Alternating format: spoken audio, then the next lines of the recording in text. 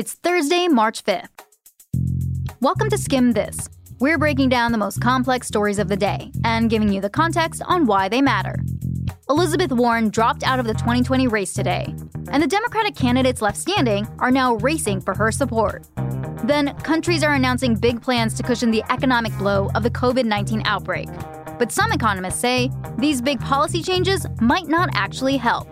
And finally, the U.S. is hoping to put the war in Afghanistan in the rearview mirror.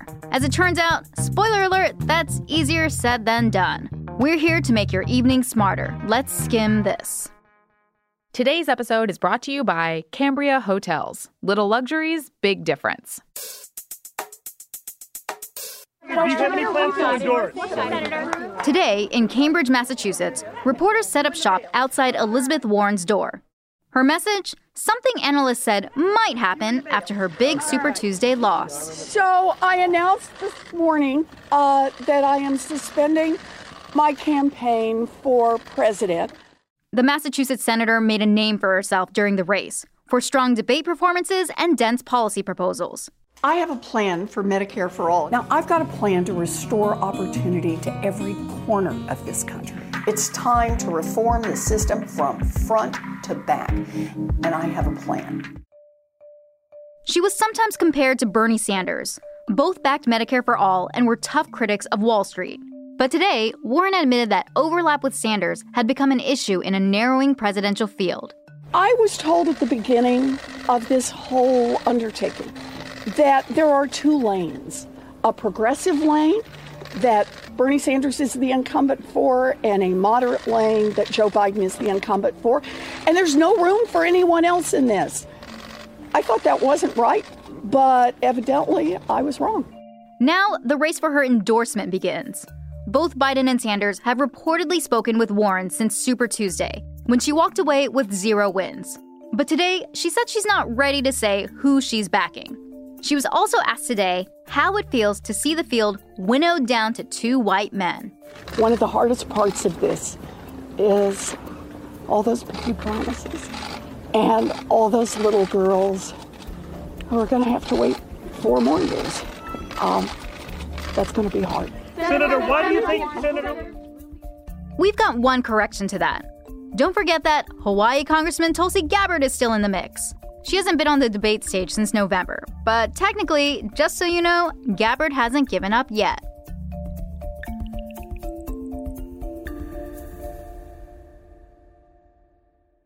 We're continuing to see concerning headlines about the COVID-19 outbreak. That's the disease caused by coronavirus. In the U.S. today, all eyes were on a cruise ship off the coast of California.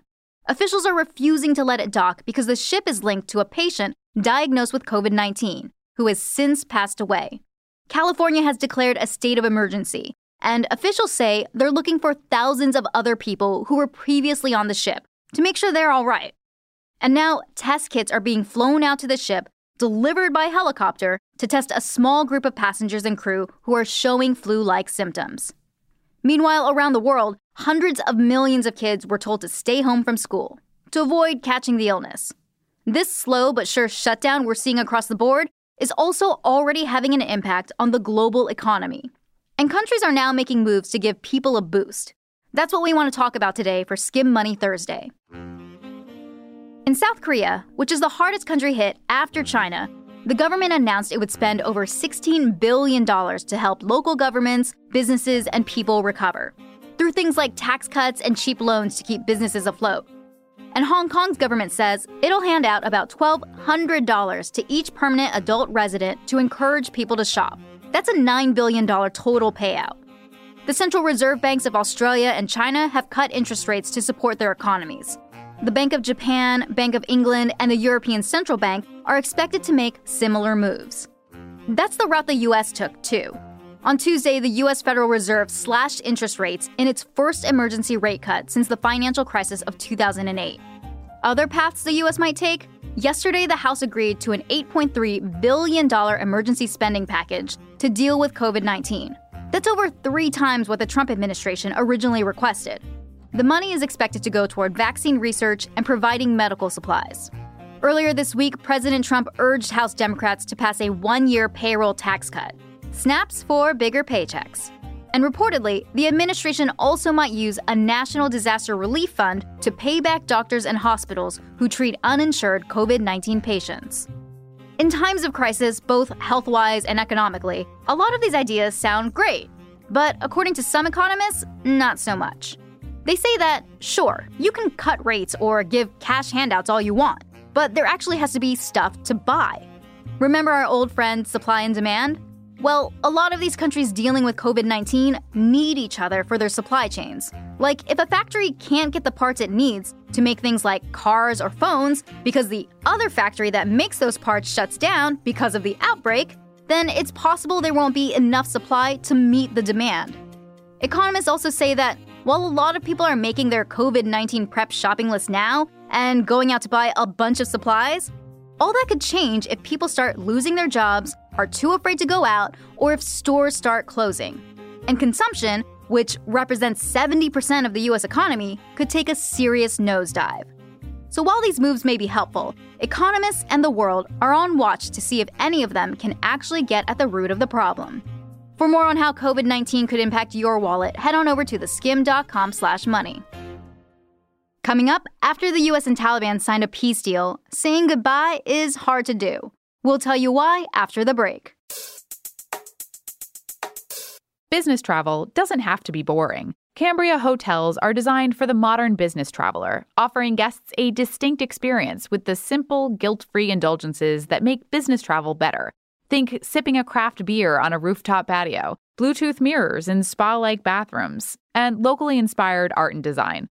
Cambria hotels are located across the U.S. Book now at choicehotels.com/Cambria. That's choicehotels.com/CAMBRIA. When it comes to finding peace in Afghanistan, nobody said it was easy. Less than a week after signing a peace deal that could end the longest U.S. war, there's been an uptick in violence there. So, what's going on? Let's take it back to the start. The U.S. went to war in Afghanistan after 9/11, targeting al-Qaeda leaders who planned those terrorist attacks and the Taliban leaders who were protecting them.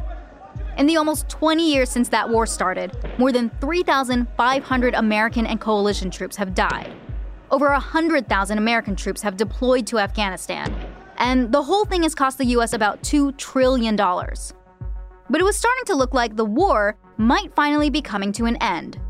After more than a year of negotiations, the U.S. and the Taliban signed a major peace deal last Saturday. The U.S. promised to start withdrawing troops, a big step toward ending its longest war. And the Taliban agreed to cut ties with terrorist groups and figure out a way to work with the Afghan government. U.S., Afghan, and Taliban leaders thought real change might be coming. Afghanistan's President Ashraf Ghani was pumped and praised the U.S. and the Taliban for striking a deal. Our people can mark it as the time when our quest for sustainable and dignified peace moved from desirability to feasibility and credibility, both for the living generations and the future generations to come. But that feeling didn't last long. After that peace deal was signed, the Taliban went back to its old ways, attacking Afghan forces. According to a U.S. military official, the Taliban launched 43 attacks on Tuesday alone. So that day, President Trump got on the phone with the Taliban leader to make sure they were on the same page.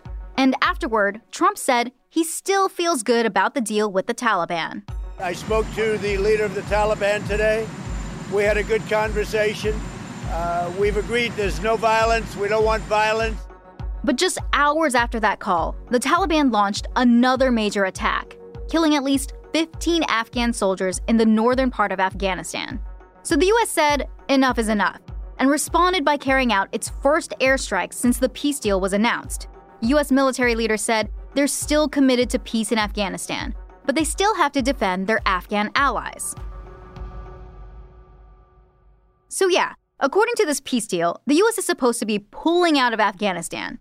And yet, the U.S. is already being pulled back in.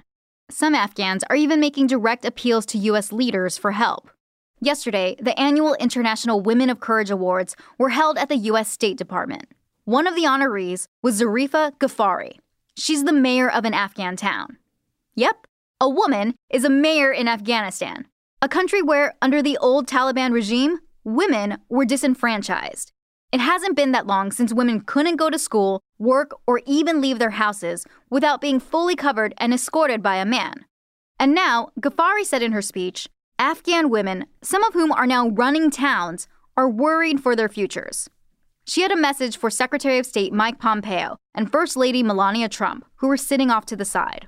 Let me ask for your continued support to ensure that Afghan peace process does not erase the gains that have been made since the dark days of the Taliban regime.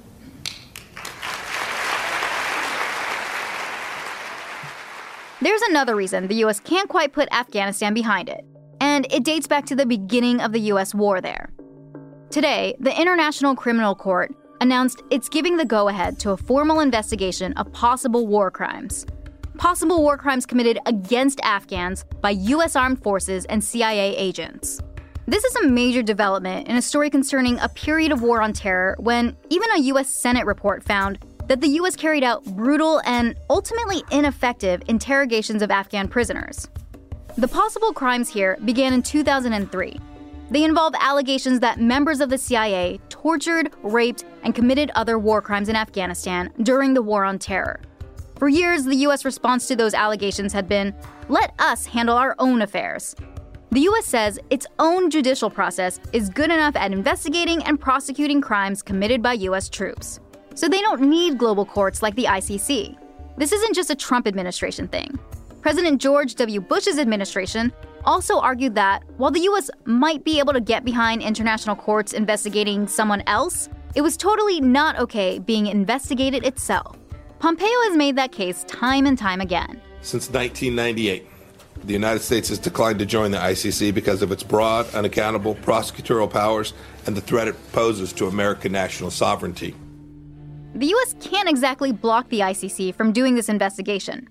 So it's taking a different approach to try to get the ICC off its tail by going after the prosecutor trying to look into these possible crimes.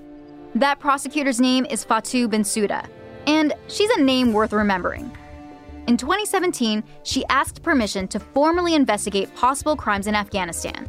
Mostly, it was going to focus on crimes carried out by the Taliban and the Afghan government, which you'd think maybe the U.S. would be okay with.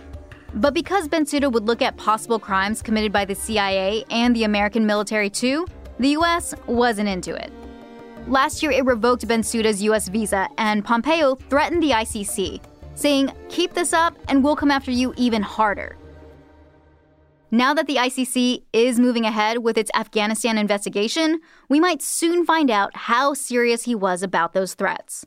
Bensouda hasn't said how she'd handle any more U.S. punishments, but she did say today, this investigation into crimes in Afghanistan is too important to ignore. The many victims of atrocious crimes committed in the context of the conflict in Afghanistan deserve to finally have justice. Today, they are one step closer to that coveted outcome. So what's the skim? Almost 20 years into the U.S. war in Afghanistan, moving on is still easier said than done. There's still hope that the U.S. and the Taliban can actually stick to a peace deal. But recent Taliban attacks against the Afghan government and retaliatory airstrikes by the U.S. suggest these two are better enemies than they are friends. And even if the U.S. can get its troops out of Afghanistan, the legacy of American actions during the long war there could remain a problem for years to come.